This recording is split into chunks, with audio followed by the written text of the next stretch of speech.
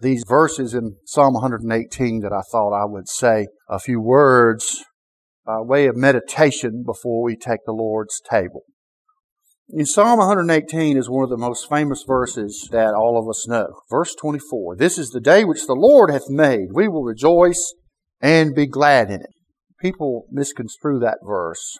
Most everybody misconstrues that verse. They say that about every day, or they say that about the Lord's day.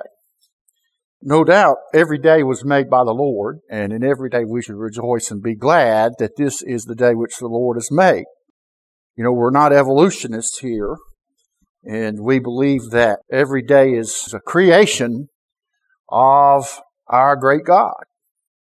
It didn't just come here by some mechanistic process, and God didn't even create the universe and just set it spinning on its wheels like the deists think. No, we believe that our Lord Jesus upholds all things by the word of His power. And if there's a day today, it's because the Lord has determined it and has made it, has brought it to pass by His upholding and sustaining power.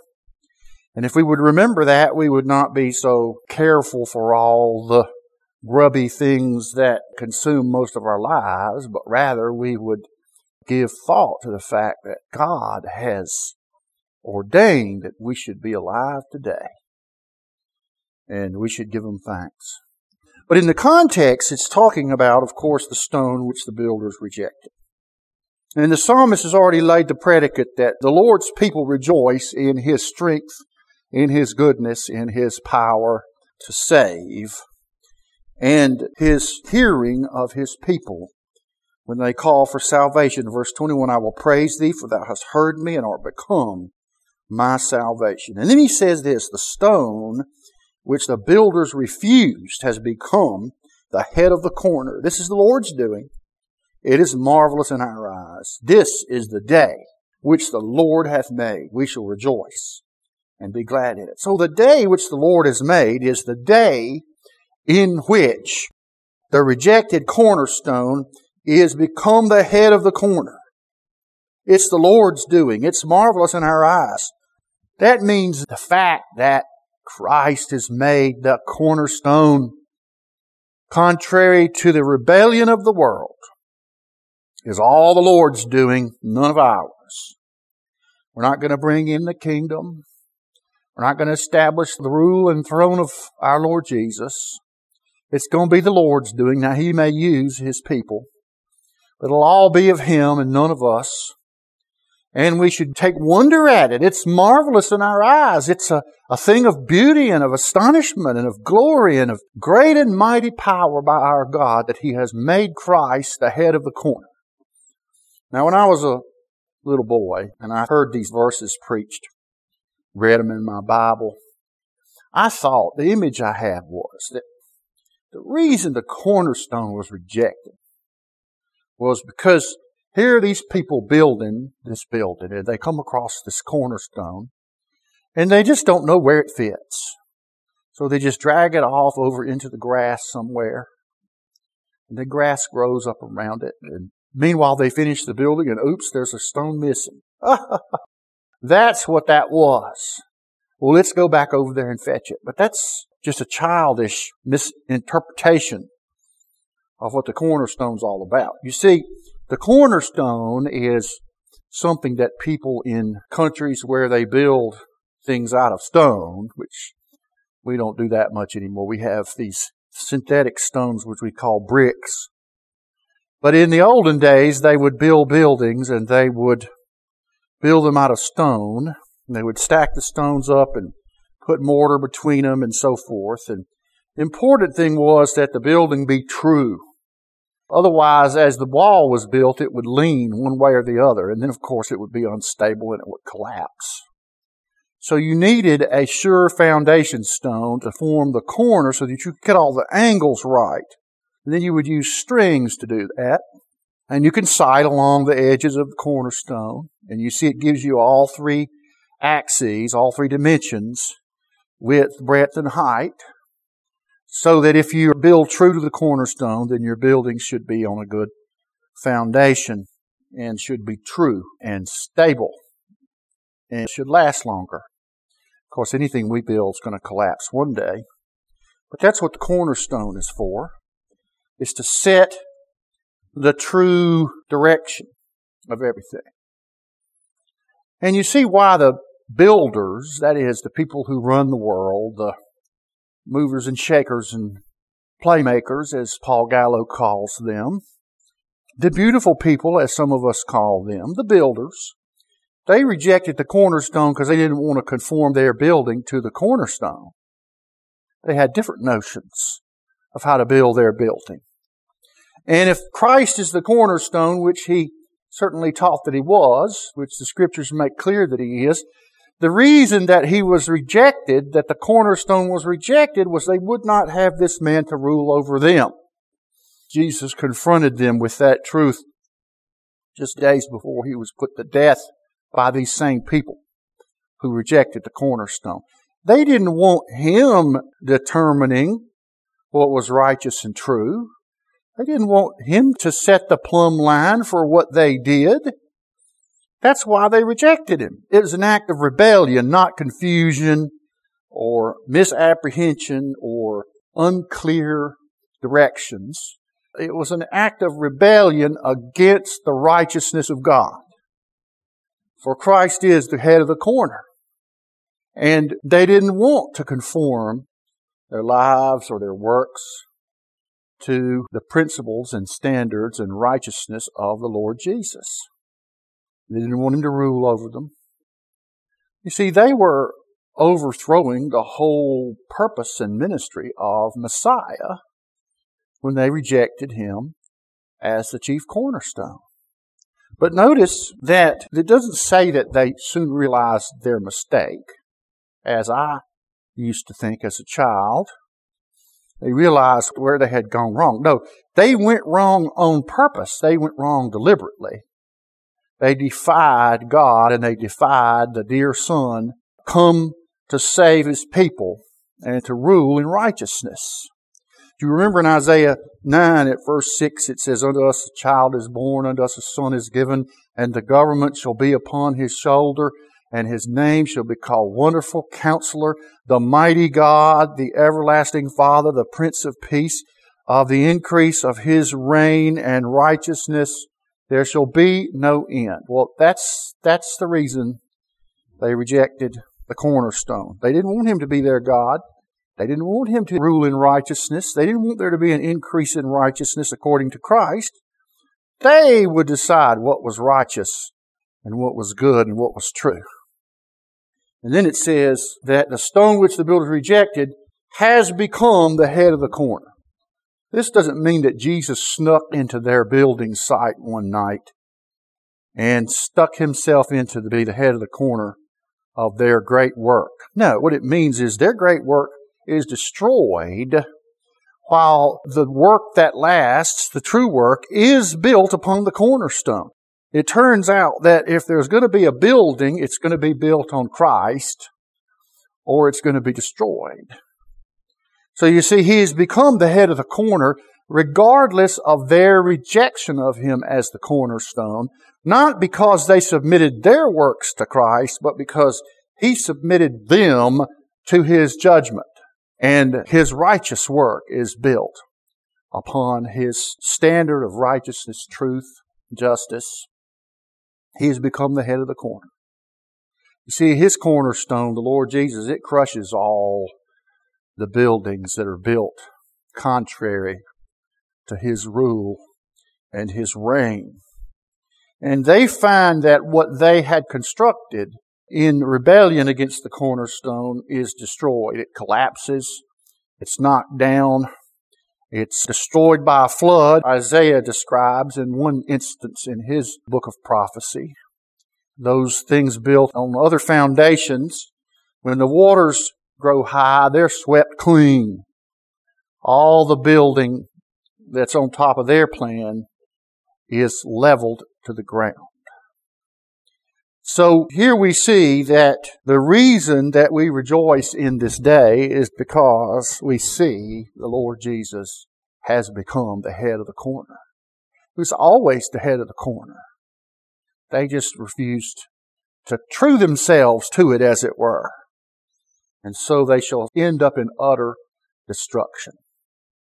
The Lord Jesus has become the head of the corner. And in Ephesians 2, Paul describes how that the building of the Lord's people, that is, into the mysterious church, is based upon Christ as the chief cornerstone.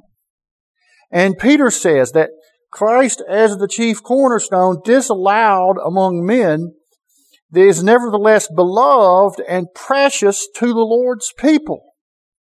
Christ is the precious stone that was rejected by this wicked world.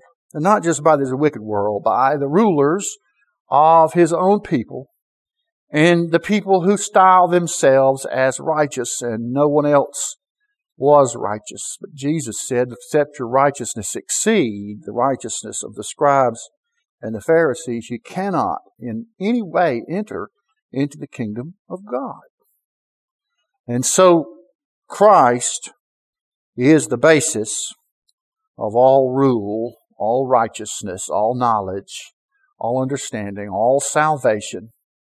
And this day, when we see Christ as the cornerstone, we rejoice. It's a day God made. We rejoice and are glad in it. That means, of course, that we readily submit to Christ as the cornerstone. We do not rebel against His commandments and His righteousness. Rather, we seek to honor them and obey them. And though we are not perfect, never said we were, yet Christ will true us up in His own way, in His own day, so that in the end we will be a glorious church, a glorious spiritual building in worship of our God. And already the Holy Ghost inhabits that building which Christ is constructing, true to Himself, true to His righteousness, true to His judgment, true to His mercy and grace. And in Matthew's Gospel, the 25th chapter, we read of when it becomes apparent to the rest of the world that Christ is the head of the corner, He reveals Himself as the King who is the judge. And you notice that it's Christ that sets the standard of judgment, not ourselves. I've been having discussions in Twitter with some character whose modus operandi is to make a pronouncement of justice based on his own notions of what's right, and then use that to rebut what the Bible says, because it can't be the Bible is saying something that's unjust. So you see, rather than submit himself to God's Word, he submits God's Word to his Word. He backs himself into repudiation of what God's Word says by demanding that God be just and that everybody stop accusing God of being unjust in the way in which God has clearly revealed Himself to act in His Word. And one of the things he thinks is unjust is that God should judge people for their sin when all they did was carry out God's decree or purpose. You remember, Pharaoh was judged in his sin for not letting the people go, even though God said He would harden Pharaoh's heart so that he wouldn't let the people go. And so the sinner says, aha, then you can't judge me for my sin because unbeknownst to me, I was just obeying your will. But of course, we're not charged with obeying God's secret will. We're charged with obeying His commandments that He gave us. He'll worry about what His decree is and how we ought to be judged. Well, this man, you see, he, rather than submit himself to the cornerstone of the Scripture and of Christ's teaching, he wants to be the cornerstone and submit Christ to His teaching. And I've explained to him over and over, that's not the way it works. You don't get to declare your view of justice and then impose it back on God. It's the other way around. God declares what's just and He imposes it on you. But this is the way people think. There's all kind of ways of rejecting the cornerstone. And one is to pronounce loudly that you are embracing the cornerstone, only it turns out it's your cornerstone, not Christ. But you've just renamed it for your own purposes. But in the great judgment, God declares that His people have done Him honor in their treatment of the Lord's people.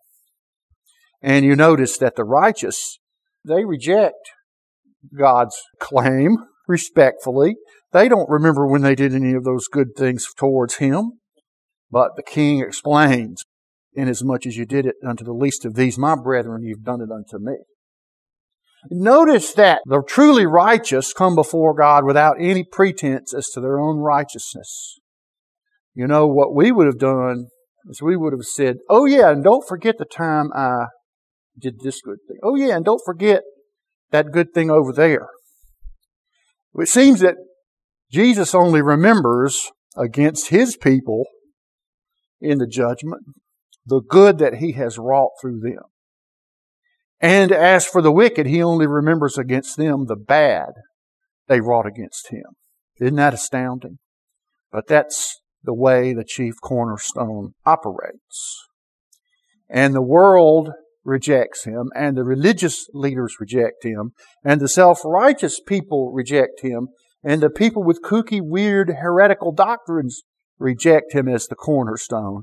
But God makes Him the cornerstone anyway.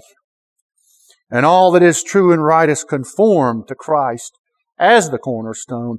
And it's the Lord's doing. It's not of our own. And it's marvelous for us to behold, and we rejoice in the day when we see it happen. And you see, we see it happen already. But one day we'll see it happen with our own eyes. And as Job puts it, the sight of it takes our breath away. And you see, it would have been a terrible thing for Christ to be the cornerstone if He had left us in our sin. Because first, we would have rejected Him as the cornerstone. And second, even if we had sought to embrace Him as the cornerstone, we would be miserably misaligned, out of order, and destroyed, wouldn't we? But the cornerstone was gracious and brought about the conformation of His people to Himself by being judged in our place on the cross. And around this table, we rejoice that the Lord Jesus is the measure of all things, the ruler of all things, the judge of all things, and He's also the source of all mercy to those who are broken and crooked and disheveled and misaligned. He can put His people into alignment with His beauty and righteousness. And He does so by taking away our crimes and being punished for them in our place on the cross. And so let's give thanks for the Lord's table, because it represents to us, it reminds us of that work of redemption which our cornerstone wrought for us when He was rejected by the rulers and by the religious leaders. And yet He is become the head of the corner. He has redeemed His people.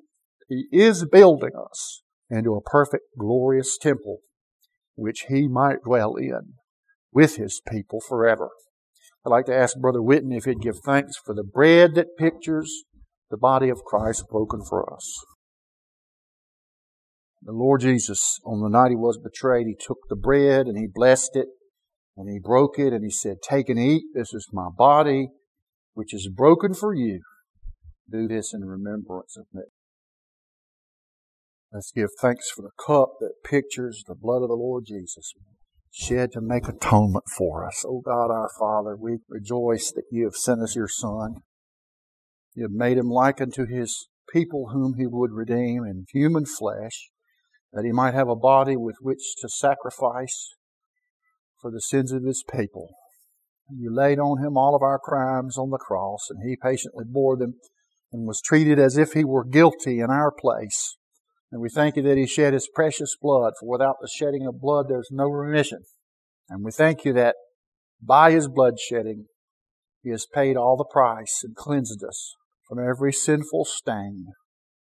And God, we thank You that we were not left to the strict and harsh judgment of a cornerstone, but Your dear Son died that we might be conformed to that cornerstone, made to be alive in Him as lively stones, and brought into your family and built into a beautiful temple, a church that you might dwell in, a church of holiness and cleanness and purity. We thank you that Christ has so bejeweled His people and perfected us by His dying for us. Thank you that He has made, by His blood shedding, made us holy and perfect to come into your presence. And we do come into your presence, and we rejoice in the day we discovered that He is the chief cornerstone, and that He one day will be seen by the whole creation to be the head of the corner. Praise God. Thank you for this cup that reminds us of the blood He shed, we pray in Jesus' name. Amen. The Scriptures tell us that after they had supped, He took the cup and He blessed it. And He said, "Drink ye all of it. This cup is the new covenant in my blood for the remission of sin. Do it as often as ye do it in remembrance of me." And the Scriptures tell us that as often as we eat this bread and drink this cup, we do preach the Lord's death until He comes. Let's stand and sing number 79 in the Black Book. Thomas Kelly's hymn, "Jesus, thy head once crowned with thorns, is crowned with glory now. Heaven's royal diadem adorns the mighty victor's brow." Number 79.